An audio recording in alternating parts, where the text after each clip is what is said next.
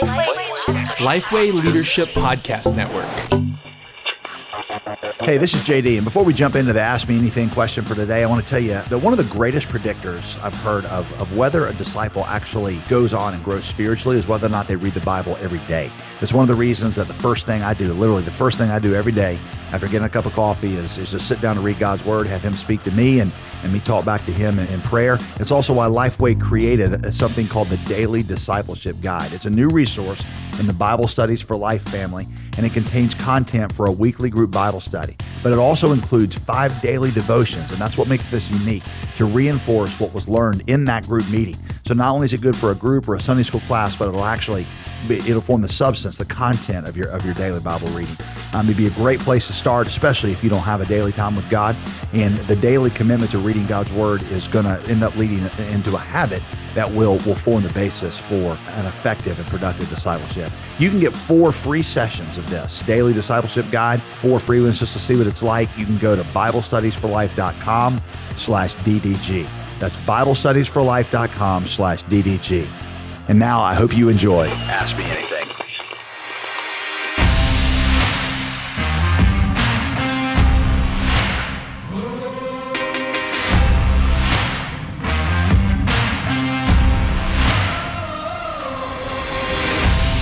Welcome to Ask Me Anything with Pastor JD. Honest questions, quick answers. I'm your host, Todd Unzicker. And before we get started, be sure to listen all the way to the end today because we have an Ask Me Anything update to share with you. But Pastor JD, That's enticing. That is enticing. Speaking of enticing. I'm going to have to get through this answer quick. All right, yeah. Speaking of enticing, what's your best advice for newlyweds? About what? Hey, this is the question that this came could go in. a lot of directions. Yeah, you said enticing, so I'm just saying, what's your best advice for newlyweds? I'm going to assume this is general relationship advice, okay? Because if it's the other, I'm just going to say lower your expectations. That's going to be the for newlywed. But all right, let's assume it's general advice. My wife and I, over the years, have counseled a lot of people both before and after marriage. And one of the things she and I routinely say is we really do premarital counseling on the wrong side of marriage. We always do it on the front end, like before you get married, before you say I do. And the problem there is most couples are like us. And I was like, I don't think she and I had ever had a legitimate fight.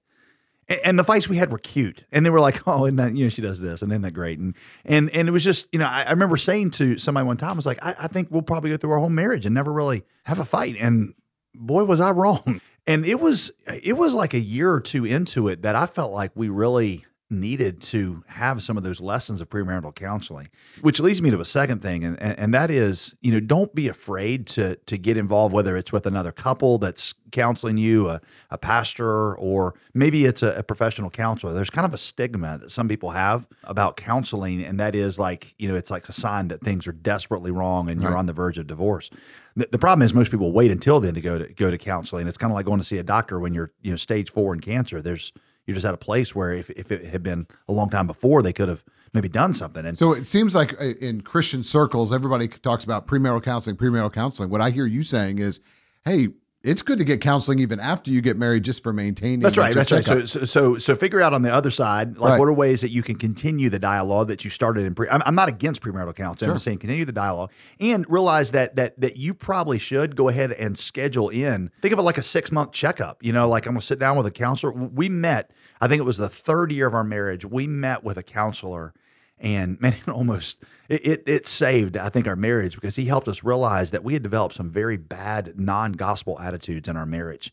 I remember the counselor looks at me and he said, the problem is you don't really understand the gospel, or at least you don't think of your wife through the lens of the gospel.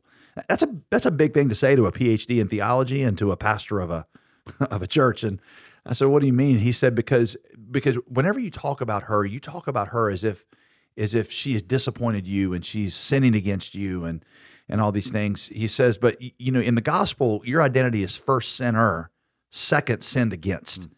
And you think of yourself as first sinned against and only, incidentally, secondly, you're a sinner. He said, if you would realize that God is never going to have you love and forgive her of anywhere close to what he's loved and forgiven you of, he says it'll change your attitude. And that one thing probably saved the marriage from my viewpoint, because it's not like my wife was doing a lot of actual sin against me, but I just started to realize that like I needed to respond to her and treat her with grace the way that I've been treated. Which leads me to another thing, and that is that realize that as you're going into marriage, God intends for marriage to be this wonderful, incredible kind of effusion of his love. C.S. Lewis said it's like the rays of sunshine that you warm your face. It's a gift. It's a gift. You look back up along the ray and you see where it comes from, and it's a manifestation of God's goodness. And honestly, Todd, I don't know of any in my life that are quite as sweet or as just amazing as the ray of sunshine of God's love that is my wife. But at the same time, I realized that God, one of his purposes was not to make me complete in her. It was to make me more Christ-like, and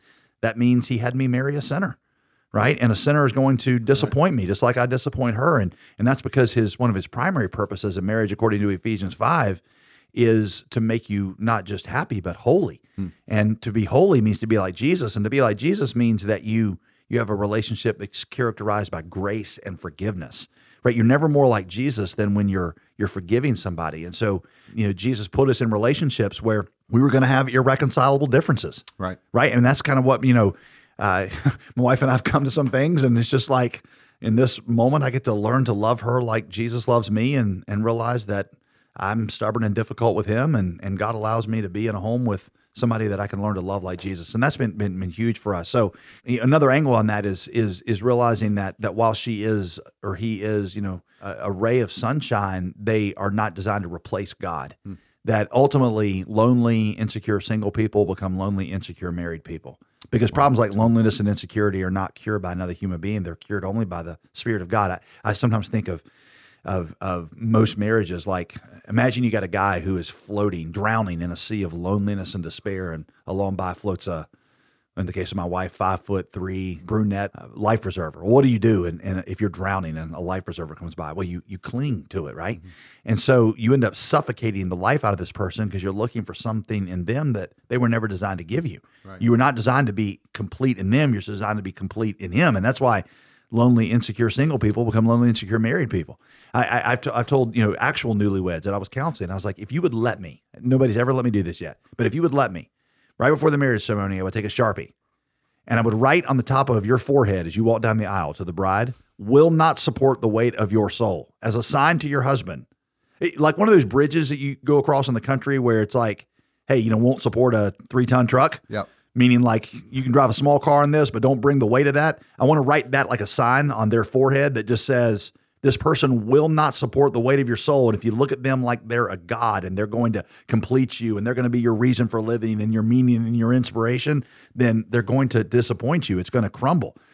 Like I said, I've never had a bride. I can't believe more people don't ask you to do weddings, it's just knowing that that's what you want to do. No, I mean, it's just, it would be unique. But anyway, yes. but the point there is I would tell them, learn to appreciate her as a gift of God, but don't let her replace God. Don't replace the giver with a gift. Yeah. So and they point to them, and then what I hear you saying is get help not only beforehand but afterwards.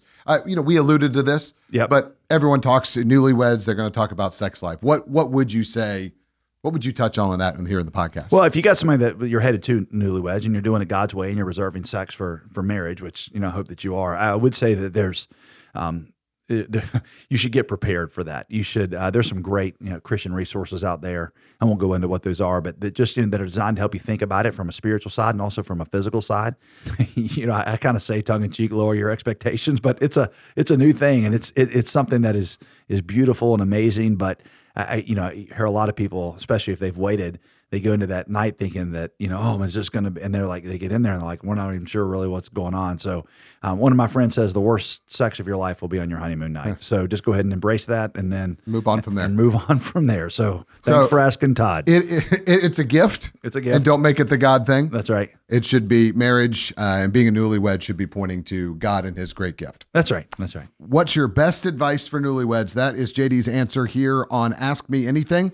Now, as we close, I have an update for you. Today will be my last day on the podcast as your host. What? Yep. So you didn't think to tell me this beforehand? Well, I didn't. I didn't want to face any criticism later. Right. But no, it's not going to be the Toddcast anymore. No. We'd kind of grown accustomed to the Ask Me Anything Toddcast. So I was committed to get this off the ground and get this started. But this podcast, because of listeners like you, is growing and growing and growing. and with other ministry duties working alongside you, which I'll continue to do, Pastor JD, there's going to be the need for a new host. And so I look forward to that, and it's been great to get to do this. Well, Todd, obviously I knew this was coming, and Todd is one of my closest ministry friends. We do a lot of ministry together, and I knew that when it came to starting this podcast, it was nobody that I trusted more to kind of walk me through these first, what are we on, number 32 episodes? Yep. 32 episodes.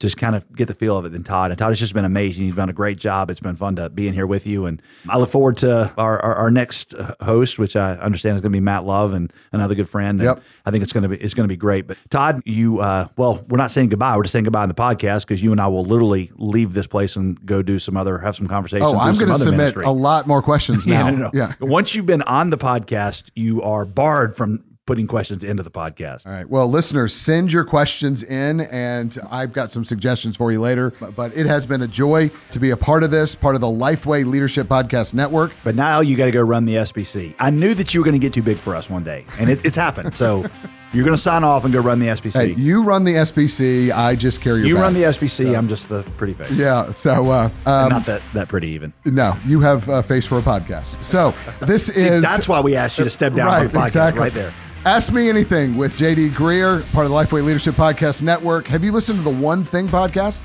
That's with Scott Sanders and Derek Hanna. As part of this family of podcasts, recently they have covered topics like religion in 2019, best practices for church administration, and understanding church members. That sounds like one that I think all pastors would like to know. Just look up The One Thing on your favorite podcasting app and subscribe today. This is Ask Me Anything with Pastor JD Greear. I'm your host, Todd Unzicker. We'll see you next time on the podcast. Okay, Todd, get out. You're fired.